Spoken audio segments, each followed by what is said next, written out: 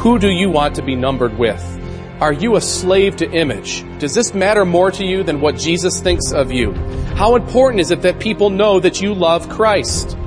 Are you willing to lose stuff, status, and possibly even friends for Christ? And I ask you this because I think a lot of times we're willing to suffer reproach for what political party we're part of, what special club we're part of, but when it comes to suffering reproach for our relationship with Jesus, we're unwilling. Do you love Jesus? And is that more important to you than what your friends or neighbors think about it? The Apostle Paul tells us that we are to be careful how we live, not as fools, but as wise, redeeming the time because the days are evil. We are not to be unwise, but we are to understand what the will of the Lord is. Welcome to The Redeeming Factor with Pastor Tony Fleach, the radio ministry of Redeemer Presbyterian Church in Overland Park, Kansas. This week on The Redeeming Factor, Pastor Tony Fleach brings to us a message entitled, The Fruit of Faith, the Mosaic Era. There are many things that go into producing good fruit. The soil must have the right nutrients. The plants must have the proper amount of water and sunlight. Well, are we any different when it comes to the fruit of our faith? The scripture text for today's broadcast is from Hebrews chapter 11, verses 23 through 31. Here once again is Pastor Tony Fleach with today's edition of The Redeeming Factor we've entitled, The Fruit of Faith, the Mosaic Era. Fear is something I think all of us can relate to, and fear's not all bad. We should be afraid of running across a busy intersection or highway. We should be afraid of getting too close to the ledge. God gives us a certain sense of dread about things that might lead to the end of our lives. That's not bad, but it's fear on a different scale that God answers with faith. When we take counsels of our fears instead of the faith God's given us, we live defeated lives that are largely dishonoring to God. So I want to look at this passage in two ways. One, the big picture is this way in which God's gift of faith dispels fear in the lives of His people. And some pretty major figures. That's really the big picture that we'll see as we remember the little instances that are spoken of here. But also, on the smaller level, the more particular level, I'm asking you to consider how these big ideas apply to your daily life, just the little particulars of everyday living and choices you make. I'll try to help us in that endeavor, but I challenge you to consider the text in its big meaning, but also in the particular ways in which we can see God's work in our life through the gift of faith. First, let's consider how the time of Moses, or the Mosaic era, illustrates God's gift of faith, dispelling our fears in the form of fruit. First, we see the fruit of faith as Moses' parents hid him at great risk. Look at verse 23 of Hebrews 11. By faith, Moses, when he was born, was hidden for 3 months by his parents, because they saw that the child was beautiful, and they were not afraid of the king's edict. Now, particularly, beautiful here doesn't mean cute and cuddly. That may have been so, but it means special, good, proper, not ordinary, appointed for something. So they understood that there was a special mission for their child, Moses. So by faith, they hid him. Now, please notice that it's not the gift of faith that caused them to put the baby in the basket, because as far as I'm concerned, that would have taken great, great faith. And indeed, it may have. That's not to say that it didn't. But really, where the faith shows its fruit is their decision to not throw their child into the Nile River, but rather hide that child for 3 months. Now, I want you to consider what the king's edict was. Exodus 1 verse 22 reveals, Then Pharaoh commanded all his people, so not just his soldiers, all his people, Every son that is born to the Hebrews you shall cast into the Nile, but you shall let every daughter live. So he has put everybody in his kingdom on alert to look for babies being born to the Hebrews. Now, they lived a somewhat integrated existence. It's not like the form of American slavery that we saw so wickedly displayed in our country's history, nor is it really like indentured servitude you see in Greece. It was kind of like this. They're the Hebrews, and we had a history that was united with them somehow, but now they're essentially our workers. The problem was, unbeknownst to them, God had given them prolific multiplication. More and more were being born, and it would not be uncommon for Hebrew women to have 15 children in their lifetime.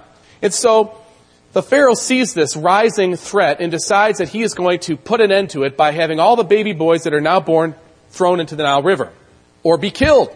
So all his people are on the lookout. It would have taken great courage to hide your baby for 3 months. Great faith it took, the fruit of faith, for them to hide the baby for 3 months before deciding how it is that they would proceed with protecting and preserving the baby's life. Because they recognized God's special hand upon this child. They recognized the sin of killing a baby. They devised a way to protect him for 3 months. Not for their own good, because it wasn't ultimately for their own good. They could have paid dearly for this. But because God's glory was more important. I would like to suggest the big picture here, obviously, is that they saw God's special hand upon their child and the need to devise and be wise as to how they would protect the child from sin, which it would have been to kill that baby. So they were wise in doing so. I would ask us on the smaller level to consider how we are wise with our own children. I would suggest to you that no one is suggesting we throw our children into the Nile. I would say that the common culture and the basic spirit of the age does have many ways in which we can, maybe unbeknownst to us, throw our children into the Nile. Whether it's pluralism that teaches our children that it's not okay to think one way is the only way, that all lifestyles are okay, all ways of thinking are okay, except everyone.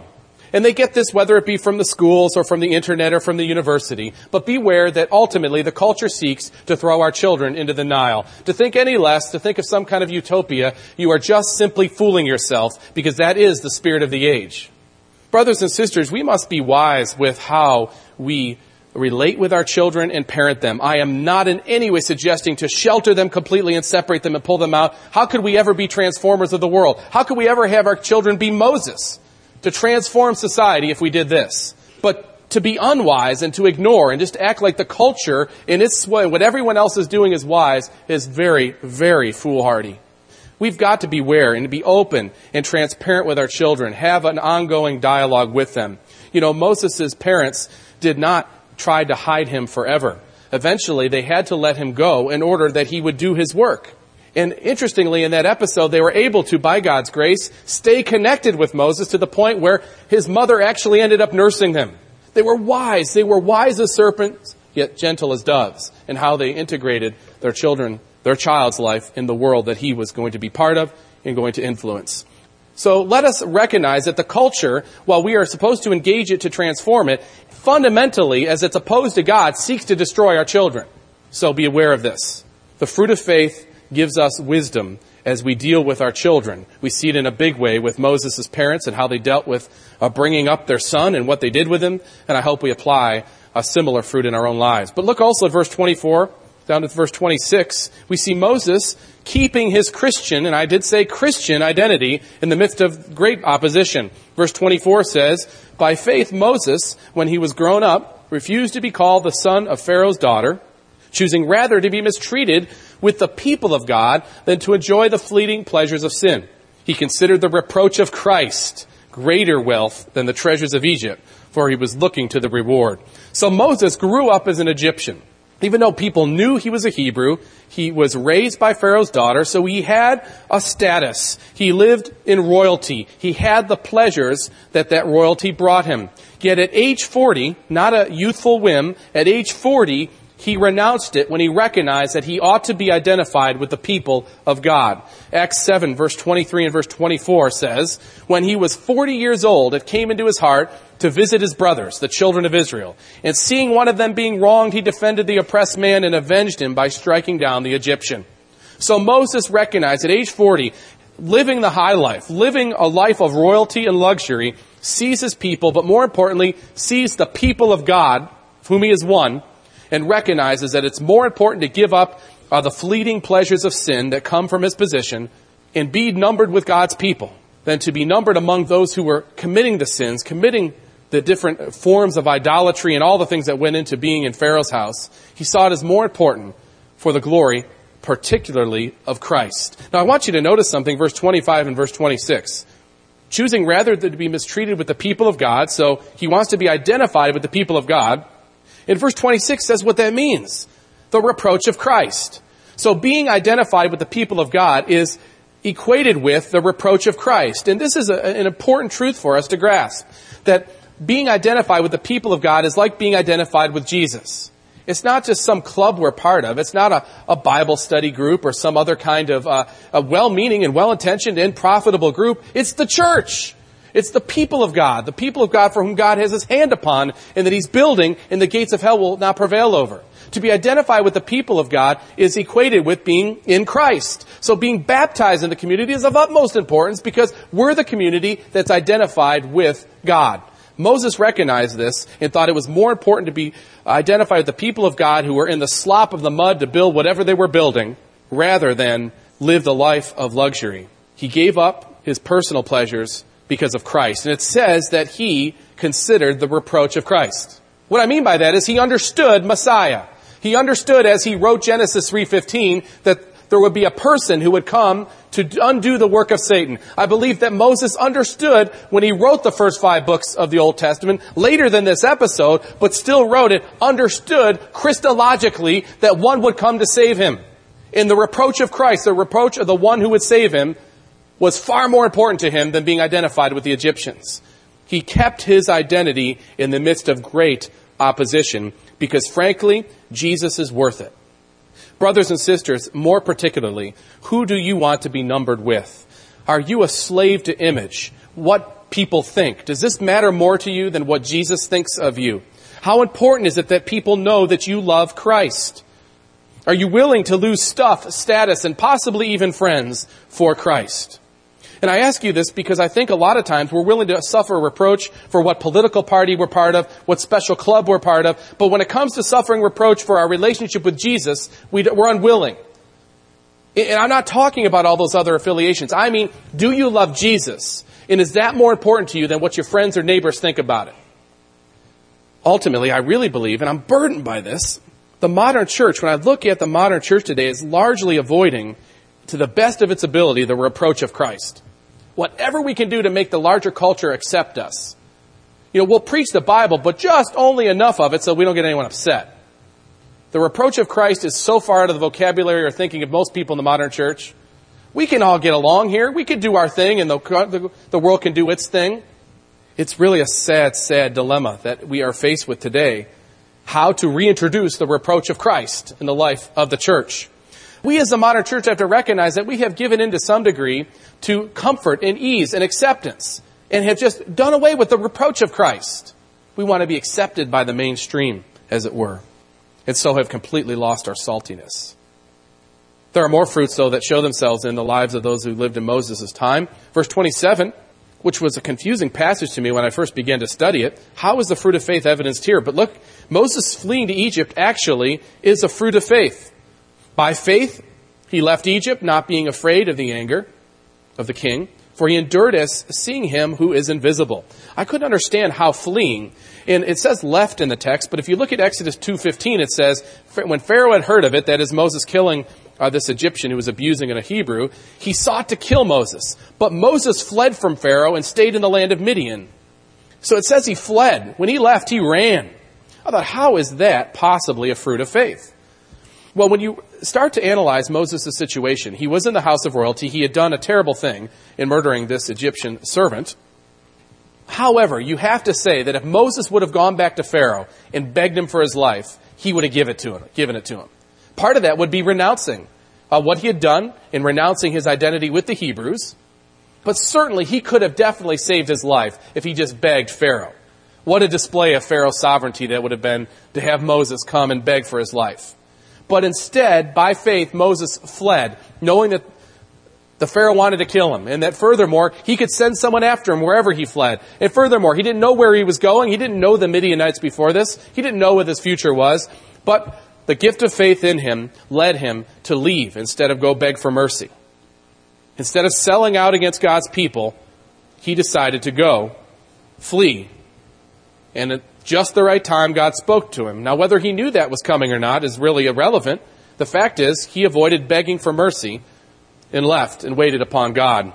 Because I think Moses understood, as Matthew 10:28 says, do not fear those who kill the body, but cannot kill the soul. Rather, fear him who can destroy both the soul and body in hell. He compared the reproach of Christ, the deserts of abandoning God with this person Pharaoh, who was the most powerful man on earth at that time, and said, I will go the way of my God. The fear of man reveals in us a small God. Who is it that you are fearful of? What is it that you are fearful of? Is it bigger and better than God? Certainly not. Whatever it is, whatever person you fear, whatever situation you fear, it is not bigger than God. Don't let the fear of a person or a thing stop you from doing God's will.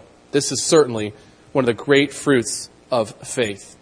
Also, notice verse 28, Moses keeping the Passover is suggested or given to us as a fruit of faith. By faith, he kept the Passover and sprinkled the blood, so that the destroyer of the firstborn might not touch them. The Passover in its entirety is described in Exodus chapter 12. It's the last of the plagues before Israel was freed from Egypt. And the issue here is Moses recognizing the seriousness of obeying God. He took God seriously when God said, make sure you apply the blood of the lamb to the doorpost so that the household might be saved. He didn't second guess it. He didn't do a little bit of the instructions. He recognized by faith that God was serious. He saw the other plagues. He recognized who God was. And he took his instructions for worship very seriously. He didn't play around with them. Didn't view them as optional. Did them. By faith, he did this. Certainly it didn't look popular. Who would take a valuable animal that's provided fabric, milk, meat, and slaughter the animal? Why would someone do this, especially as slaves who owned very little? Those who were given special instructions by God, it would reveal a picture of how they would ultimately be saved by the Messiah. Still, it took faith to do something that seemed unreasonable to the onlooker, and to follow God's ways, to follow God's standards in worship. And I think more particularly, that may be the big picture, but more particularly, God is serious, my brothers and sisters, when he instructs us concerning worship. We ought to be serious about this endeavor. I think there's a wide gamut of ways in which we can biblically worship. Please understand that. But the right question to ask is, God, what pleases you? Not, what do seekers think about it? Not, what speaks to me, or what my reaction is, or that doesn't speak to me, I hear, or I didn't get much out of that. That's not a valid question about worship. It's, did God get something out of this? And this is the question that Moses certainly had to consider. It's not what is reasonable on the outward. It's what God prescribes, and I'm going to do it. And he's going to uphold us in the midst of it. He's going to uphold, and he did uphold them in the midst of it. Don't mess with God's instructions. Don't follow culture. Follow God's commands. We are to be the shapers of culture, not the ones shaped by it. Verse 29 gives us further fruit. The Israelites left Egypt via the Red Sea. By faith, the people crossed the Red Sea as if on dry land. But the Egyptians, when they attempted to do the same, were drowned. Now, yes, if you're an Israelite, the plagues were obvious. They're horrific. They saw what happened. So they left Egypt on the basis of seeing God's display, for sure. But still, there was a huge barrier that they all knew full well, the Red Sea. They had to cross the Red Sea. How would that happen? Well, by faith, God moved them to and through the Red Sea.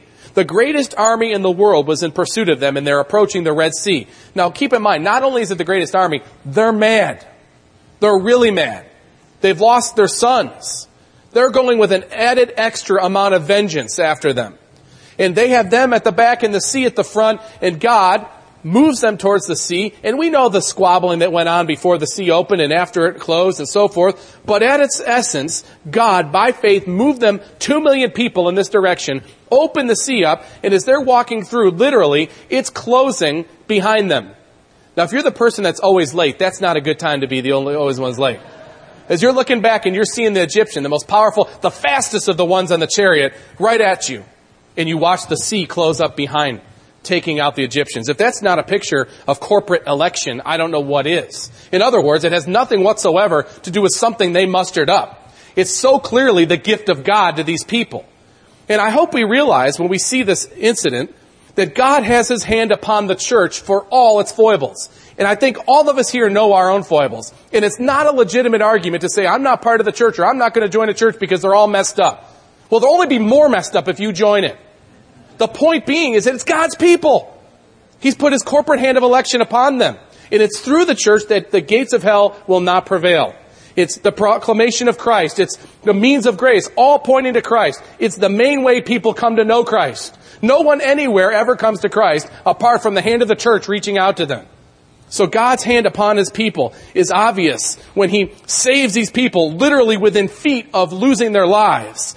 And today, when he still has his hand upon us, the church. Praise God also, though, for the small miracles that compose your life. We can think of these big events, this big hand of God upon the church, but also think of the small miracles that are part of your life. I don't know if you would even call them technically miracles. Maybe it's acts of God's providence, but see those as evidences of God's love for you. Little ways in which He makes things happen. When He providentially shapes events, it shows His loving hand upon you. Think of those things, how they compose your life, how they are woven together like a beautiful tapestry that will, in heaven, be all the more reason why we will glorify Him. I often wonder how many truly close calls we have all had, but God, in His providence, keeps us, preserves us, and will praise Him for it for eternity when we see His glory revealed. The Israelites left Egypt via the Red Sea. That's a fruit of faith when all things are considered. Verse 30, by faith the walls of Jericho fell down after they had been encircled for 7 days. First you are saved from the mightiest army in the world. Now you come to probably the most fortified city in antiquity, Jericho. So you're heading out of the frying pan and into the fire is the first place that you have to take in order to get the land. Joshua leads them, and they are given very unorthodox instructions to circle the city 7 times, to yell, shout, play instruments, all the things that make no military sense. I mean, they could have besieged the city, they could have stopped commerce from happening, and eventually sanctioned them out if they wanted to, but instead God gives unique instructions in how they will take this fortified city that no doubt their legend had gone all around the land. Don't attack Jericho. It's a bloodbath. It's worthless. You can never do anything to get through this wall. And here come the Israelites, and they don't do it with weapons at first. They do it with weird instructions from God. The fruit of faith works in a way which they had come that far and seen what God has done. They follow God's plans and His instructions by faith, not by common sense altogether, not by what would be common military intelligence, but rather by God's particular instructions to them. And they serve God's glory as they serve His particular plan. God's word is the standard of right and wrong, not the times. Not all the different ways in which I'm sure military advisors told Joshua, we should take it from this side or we should do this side. Better yet, let's go around it and get to the next city. Instead, following God's commands by faith, not something they could have done themselves, they followed this amazing plan, clearly showing, demonstrating, reminding us that it was a fruit of faith that moved people to walk around a city 7 times and yell. It's never been copied since, has it? Finally, Rahab. The example of Rahab and faith working in her life to do the right thing, even at the risk of being tried for treason. Verse 31, by faith, Rahab the prostitute did not perish with those who were disobedient because she had given a friendly welcome to the spies. Bottom line with Rahab, she recognized God's people. She understood that she was numbered on the wrong side and was willing to repent of that by being loyal to God's side. Now, if you think of someone like Rahab, there's hope for all of us. She did not perish with those who were disobedient because she had given a friendly welcome to the spies. She would have been killed for sure if her treason had been found out. Common to all of these people is the fear of man and its potential to stop them from doing what they should have done. But the fruit of faith was to not take counsel of their fears, but counsel of God's gift of faith instead. And Rahab is no different. And I love Rahab as an example, because all these other people, Joshua and Moses, the people of Israel, they're spiritual people, right? They're the ones God cares about. But Rahab the prostitute? No, you see, brothers and sisters, this is the picture of grace. I don't care where you've been, what you've done. God can use you in the plan of redemption, and He always picks these kind of people. So please don't be here and say, God could not, I hear what you're saying, but God could not use me because you have no idea what's in my past. Well, maybe it's not Rahab the prostitute. Maybe it's so-and-so the murderer. Maybe it's so-and-so the hater. Maybe it's so-and-so the liar. Whatever your nickname should be, God can redeem you and He could use you to further His glory. He's in the business of this. This is what He does. He picks the last person you would think. He is no respecter of persons the way we are. He takes the broken. He takes those who are battered, those who have not been faithful, and He makes them faithful. That's the gift of God's grace working itself out. The gift of God's faith. And the fruit of it is revealed in chapter 11. Rahab caps off Moses' era and the people who lived in that time. But you know what's so wonderful about this is that the same God is giving the same gift of faith today. The same gift you have today. Blessings come from obedience in the simplest ways, from doing what's right, from having a heavenly vision, a vision that sees God's rule and reign is more important than what the culture dictates or what's around. And the belief that as we live that way, God will use the church in a way that affects the rest of the world. It's not to be isolationist. It's that when we do these things, it has an effect that ripples out from beyond these walls, so that God's glory might be known as we reign together with Christ under His work of subduing people, men, women, children to Himself. A person's background doesn't disqualify him. Where you've been, where you think you're going, God can interrupt at any time, as He has done throughout the history of redemption, save people, save more people, and redeem the world for His Son. I hope that we see ourselves as having reached out for the baton that has been handed to us by those who have come before us, who are in Christ. As we allow God to direct our lives, He generates the fruit, and we experience the benefits of the harvest. To receive an audio copy of today's broadcast, call or write and ask for the message entitled, The Fruit of Faith, the Mosaic Era. Our mailing address, The Redeeming Factor, 9333 West 159th Street, Overland Park, Kansas, 66221. You may reach us by phone at 913-685-2322. That's 913-685-2322. The Redeeming Factor is the radio ministry of Redeemer Presbyterian Church, a member of the Presbyterian Church in America. Tony Felice is our senior pastor. You're invited to join us for worship Sunday mornings at 8:30 and 11. Sunday school for all ages takes place at 10 a.m. and our Sunday evening gathering begins at 6. The church is located at 9333 West 159th Street between Antioch and Schweitzer. The mission of Redeemer Presbyterian Church is to mature as a community of Christians who love to worship their God, study His Word, and proclaim His gospel to the world.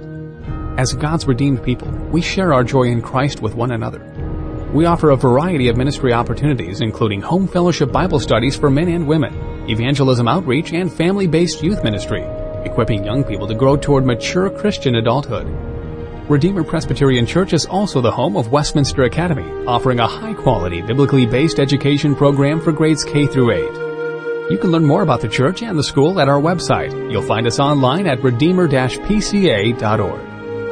And once again, for a free copy of today's program, request the message entitled, The Fruit of Faith, the Mosaic Era. Our mailing address, The Redeeming Factor, 9333 West 159th Street, Overland Park, Kansas, 66221. The phone number is 913-685-2322. You may also hear today's message at our Real Audio website at accradio.com. Thank you for taking the time to join us for today's broadcast, and we invite you to be with us again next time as we continue to study God's Word and proclaim His gospel to the world on The Redeeming Factor.